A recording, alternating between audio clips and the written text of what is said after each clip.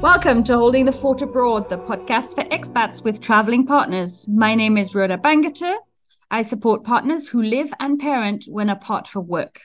In this podcast, I interview men and women who live abroad and have traveling partners so that we can all benefit from their wisdom and experience. I also invite experts to apply their expertise to this topic. Today, my guest is Kate Berger. Kate is a child psychologist and the founder of the Expat Kids Club. Her main aim is to support emotional well-being of expatriate children, and she does that through individual, family, and corporate consultations. First, we'll talk a little bit about what she does, and then we'll move on to her insights on living a life with geographical distance or frequent travel. Kate, welcome. Hi, Rhoda. Thank you. Thanks so much for being here. I'm looking forward to this conversation with you. So tell us a little bit what you do, because you focus on children who move, right? Yeah, that's right. So I run a private psychology practice. We're based in the Netherlands, but we support the global community, the mobile community as well. And we work in a child-centered way, meaning that the children are our clients, and we're supporting them through all the complexities that come with being a part of this international lifestyle. Let's say the third culture kid profile. But of course, because we work with young people, that means we're also collaborating with the support system around them, which obviously includes parents and schools and other types of providers as well. Right. Because we connected right over, because I was looking for resources about telling children that you're moving. Because one of the things that came up in our international school was some parents were not telling their children out of I think a concern that they would be sad or devastated. And so I think it was a genuine concern. Let's not tell them until the very last minute, and then they'll be happy, and then we move. And I feel like, Yeah. I'm like, that to me, that just sounded like really brutal. Although it's coming from a really, a place of care. So that's how we connected. Can you just talk a little bit about that? Like, is it okay for them to be sad? Yeah, no, absolutely. And this is something that is sort of a question that comes up a lot in our work of, when do we let the kids know that this relocation is happening? And I agree with you. I think that there is often a tendency to sort of want to put it off as long as possible to avoid some difficult feelings. We are in the business of moving closer towards difficult thoughts and feelings, because if we put ourselves in a coping habit of avoidance and distraction, then we all know, those strategies really work in the short term, but eventually we're going to encounter difficult thoughts and feelings in life. So it's much more effective in the long term to, move closer to all that difficulty and learn and develop skills to cope effectively. So even though, yes, it's hard, we don't want to avoid the difficulty in the context of letting kids know that we're moving, because they're going to have a hard time sooner or later with it in most cases. And it doesn't have to mean it's going to be like devastating. But there are certainly challenges inherent in the process. So we want to be sort of prepared and equipped to handle that as effectively as possible. So in your private practice, like in the Expat Kids Club, would you have you have online resources, right, that parents could go for this topic specifically, or others where you can be like, okay, I can find out how do I deal with my kid's sadness, or a really strong response? Yeah, absolutely. And a portion of the work that we do is indeed parental consultation in this way. So we get a lot of parents that are reaching out to us saying we're planning to move in the next 3 or 6 months or whatever. How do we talk to our kids about this? And what do we need to keep in mind? And what can you help us come up with a plan?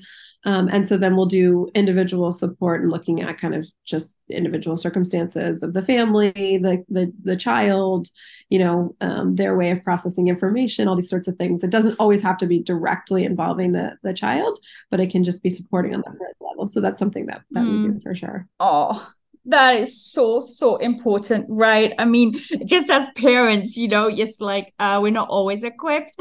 And this is an extra, I think, topic that we're just not necessarily equipped for in terms of handling how we communicate or helping them kind of do this kind of transition, because it is hard. It is hard. And I mean, it's interesting too, because we see this also in the systemic level. So not just for individual families and parents, but we've worked with corporates also that are like, we don't want to talk about the difficulty. We don't want to like mention this in any of the materials that we're providing for our employees, because if we talk about it, they're not going to want to do it. And then, that affects a company and their bottom line and all these sorts of things. But we really encourage them as much as possible.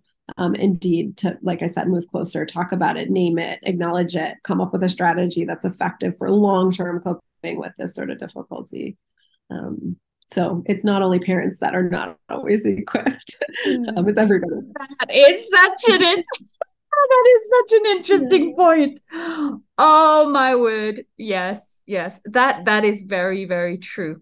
Now you got me thinking about the organizations, because we're trying to get organizations to preempt it. It's always a little bit of a challenge to that they see that it's actually important, but it's also just a funny point that they don't want to talk about the challenges because then don't say it, don't talk about it.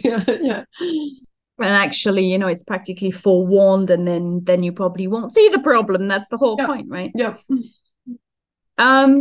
So you've seen in your practice, what I've experienced in sort of my research, and like not a week goes by that when people ask me what I do, and I explain, someone goes, oh yeah, I live that, or we've known that. So either frequent business travel when you move abroad, and then your partner's gone like a lot of the time because they might be a regional manager or they're covering a number of countries, or families who are choosing for one partner to stay in one place and one partner to live in the other country, for kids' education or dual careers or security in the country that the one of the partners is going to. So you were saying earlier, just before we hit record, that you see a lot of frequent business travel. That's a one that we don't often talk about in its own right. Right. What's sort of been your experience of that in what you've seen? What kind of challenges do you see people coming with? So many challenges that come up in that type of situation. One of the things, just in no particular order, is that we see that, when a family relocates, there's this sort of question about, how much effort do we put into integrating into this new community, how much effort is required in terms of being able to maintain our sense of identity as a family, as individuals within the family. And when you have this additional sort of factor of mobility, when there is a person in the family system who is sort of coming in and out of that frequently, that makes all of those types of questions more complicated to look at and to find the answers that work for any given family. On the child level, particularly, we also see that the impact in a way where it makes it difficult for a child to fully feel secure in their own role within the context of the family when there are these shifts taking place.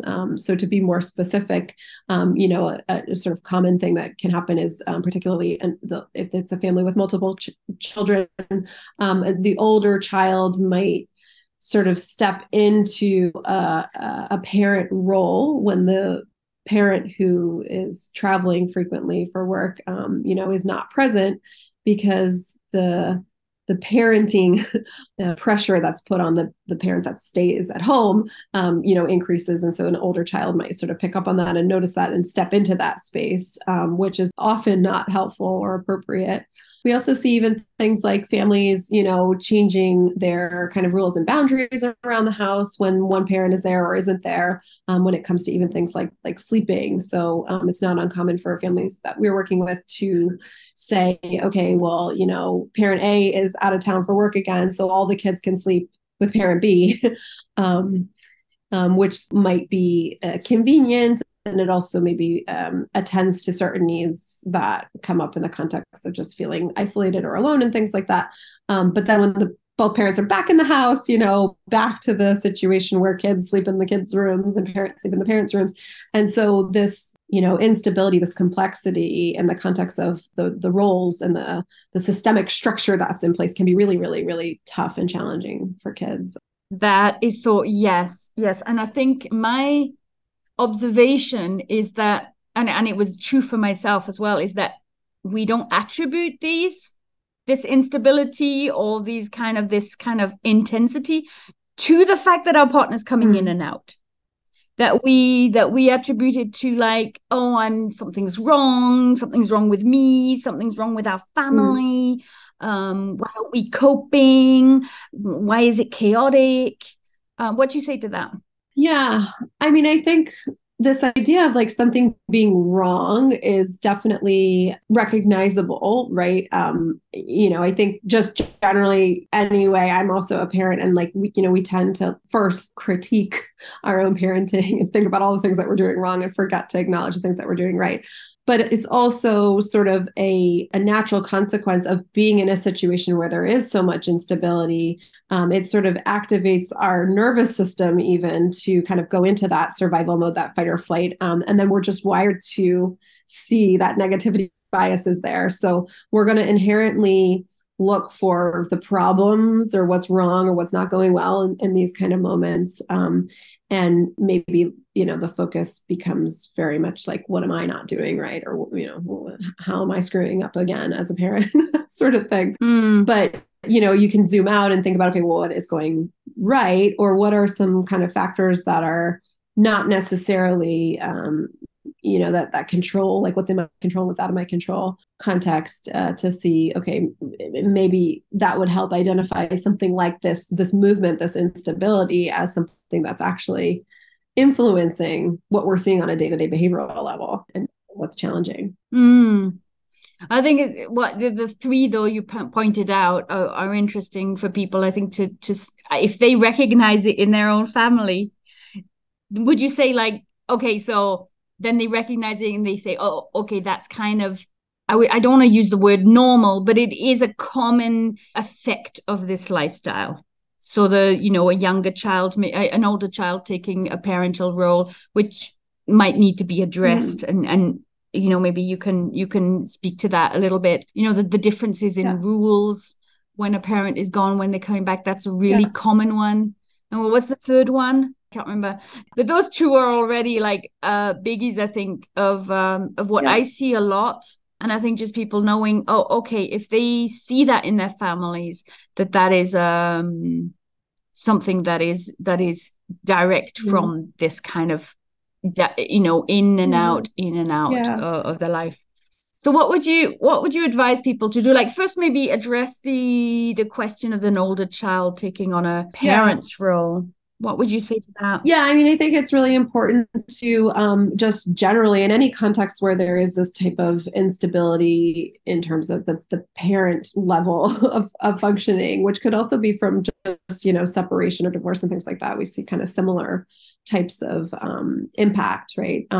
But to make sure that the parents are working collaboratively or co-parenting or working as a unit, and that this sort of idea, we talk a lot about having like the upper management level, and that the parents are that upper management for the kids, and that important decisions are being made on that level. And kids can give feedback or share their perspectives. Wonderful, great. We'll take that into consideration. But at the end of the day, the messaging coming across to the kids is that both, if they're both parents involved, are the ones ultimately sort of making decisions about the rules and the boundaries and things like that. And if one parent is not physically able to be present for all of those moments of communication, being creative about how to include that parent in those moments, even if it's like writing things down or having video family meetings or whatever it might be. So again, at the end of the day, the messaging is clear, is that this is coming from this unit of parents together, and giving them the child room to go back to their kind of child level, let's say, and be in that space, because it's important for kids to be kids. I think. Would you say something to the older child, sort of along the lines of, listen, hey, I know that you've kind of taken on more responsibility, and I really want you to not have to take on more than, I don't know, how would you word it? Yeah, definitely would talk about it for sure. And maybe just with some curiosity and some questions initially to try to understand what type of experience the child is having in the context of all this. So like, what's this like for you? What do you think about that? What does it make you feel? Like those kinds of ways of building empathic connection and understanding. And then, definitely saying things along the lines of, it's not your responsibility. It's our job as parents to make sure you're not going to be in charge of that. We've got this, that type of approach. Absolutely. I think, yeah, definitely talk about it. Yeah, because if the older child is stepping up, Mm-hmm. it's potentially because they've seen a gap, or they've seen that we're not coping, or just they feel that there's a gap and that they need to take it on. Maybe we're coping very well, but maybe they've just felt that it was their role. I don't know. That's I mean, I think generally it is happening when they are sensing some sort of gap, right? Or that the parent is not coping. So in those conversations that you're having, it's also important to acknowledge maybe some of the struggles in an age appropriate way that you as a parent might be experiencing. It's hard for me too, or I'm struggling with XYZ, but also making sure that, at the end of the day, the parents have the responsibility to come up with a plan for what we're going to do to take care of ourselves, to model that, it's okay to not be okay, but then we also have to take care of ourselves and figure out, what resources do we need to bring in, to get our family functioning in a way that's healthy, and that brings the opportunity for us to live the best life that we want to live in the context of all this challenge. You've used the word instability for this going and coming. I mean, is it about managing these transitions and this instability, or is it about trying to gain stability? I mean, I think both, and there's that control kind of question that comes into it. But you can definitely do things to mitigate the instability by countering it with providing additional stability, right? So thinking consciously about, okay, how can we bring in, maybe more traditions, rituals, like daily whatevers, so that there is that sense of this happened, like something's predictable here. But also, like you say too, developing the resilience to be able to cope with instability, because life is filled with it. So it's not that we want to say let's figure out everything so that we can just counter it, but more like, okay, so what's that like to encounter instability? What thoughts, what feelings are coming up? What do we need to take care of ourselves? Not necessarily to change it or make it go away, not to make those thoughts and those feelings and those experiences change or go away, but how can we develop the skills to really turn this into something that gives us an opportunity to sort of become like what comes to mind for me, we say to parents all the time, you're raising adults, right? You're not raising kids, you're raising adults. So helping them become adults is helping them learn how to encounter instability and learn how to deal with it, so that they can be prepared and equipped to handle it all the other times that they're going to face it in life. Yeah, for sure. And different kids will handle it differently, right? I mean, one of my kids is more chaotic than the other. And so he not in a bad way. I don't mean that in a bad way. I just mean he doesn't need structure, whereas the other one does. And so also I suppose, if there's a need for structure and the structure keeps shifting all the time, because sometimes people are moving and then the partner is coming back and forth. And so you've got this double transitions going on. So definitely. Also probably being mindful of character. Yeah. What's a good resource for managing transitions or instability or sort of lack of structure? Just in the psychology therapy world, there is a global network of providers that are, very knowledgeable and experienced when it comes to supporting families going through these types of transitions, let's say. Of course, the FIGT, Families in Global Transition Organization, is a great one that can sort of tap you into, the various sort of service providers. International Therapist Directory is a great resource as well. It's always, I mean, no surprise because I'm in this line of work, but I think it's always helpful to just reach out, have a consult, ask your questions, and then see, from there what would be helpful and who would be helpful to talk to, because there are so many people, not only professionals, but also just other families that have gone through this that can share their insights and experiences, and what we see is families will take a little bit of this from there and a little bit of that from there and piece it together in a way that works for them. True. So my $1 million question, right, is are we ruining our kids if we're living a life where the parent isn't there? So whether they're away for months at a time, or whether they're coming and going Monday to Friday, or gone 2 weeks at a time. That's my $1 million question to you. It's a complicated answer, because at the end of the day, kids need to feel secure in their attachments, right, to their primary caregivers for sure. And part of that security comes with feeling that that person is unconditionally available for love and support and comfort and, these kinds of things. And so we live in a modern world where you can, of course, provide that from a distance also. So it's not that you have to be physically present, but making sure that that message is coming through, that I am here for you unconditionally, you are a priority, you matter, all these kinds of things can go a long way to maybe mitigate some of the sort of negative impact of having this type of frequent movement, let's say.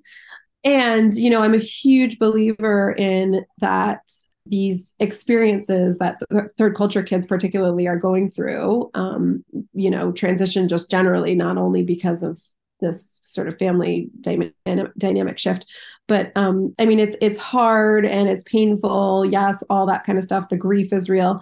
But it also presents so many opportunities for growth and skills development that we know for sure puts TCKs way ahead of their peers when it comes to leadership potential and their ability to cultivate empathy and, global mindset and all these kinds of things.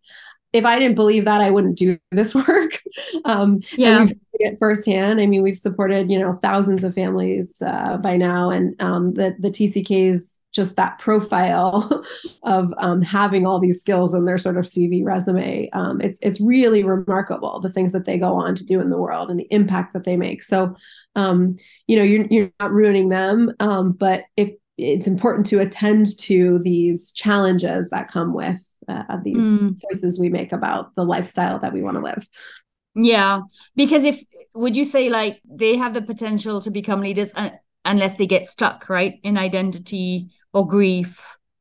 Yeah, I mean I think those challenges can definitely get in the way for sure. Yeah. Yeah, I think that's such an encouraging message, though, because there are challenges. But what I've seen as well with families that I've worked with, also in our own, is there are hidden silver linings. Really things that families and for us as well as a couple, as parents, we've kind of come to the surface that we wouldn't have lived otherwise. And so I'm glad we're finishing on an encouraging kind of message.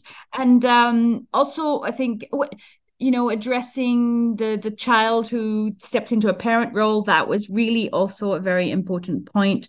I hadn't planned to ask you that question, but I'm so glad it came up, because that is something that the trap I fell into as well.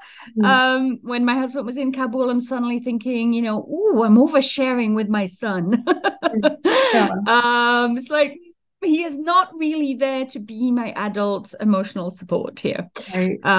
So it was helpful just to be aware of that. So is there anything you'd like to add before we wrap up? Thank you so much for all your insights. Yeah, no, thank you as well. I mean, I think it's wonderful that you're having these conversations and getting this information out there. And like what we were saying, I think also earlier, like, this is so relevant. This information is so relevant to so many people, but a lot of people don't even realize that the information is there and the resources are there. So I'm really glad that you're, involved in all the initiatives that you are to bring this knowledge forward. It's really important stuff. Super. Thank you so much. I'll put all your links on the show notes. People can get in touch with you, for private consults. Yeah, great. Thank you. Thank you.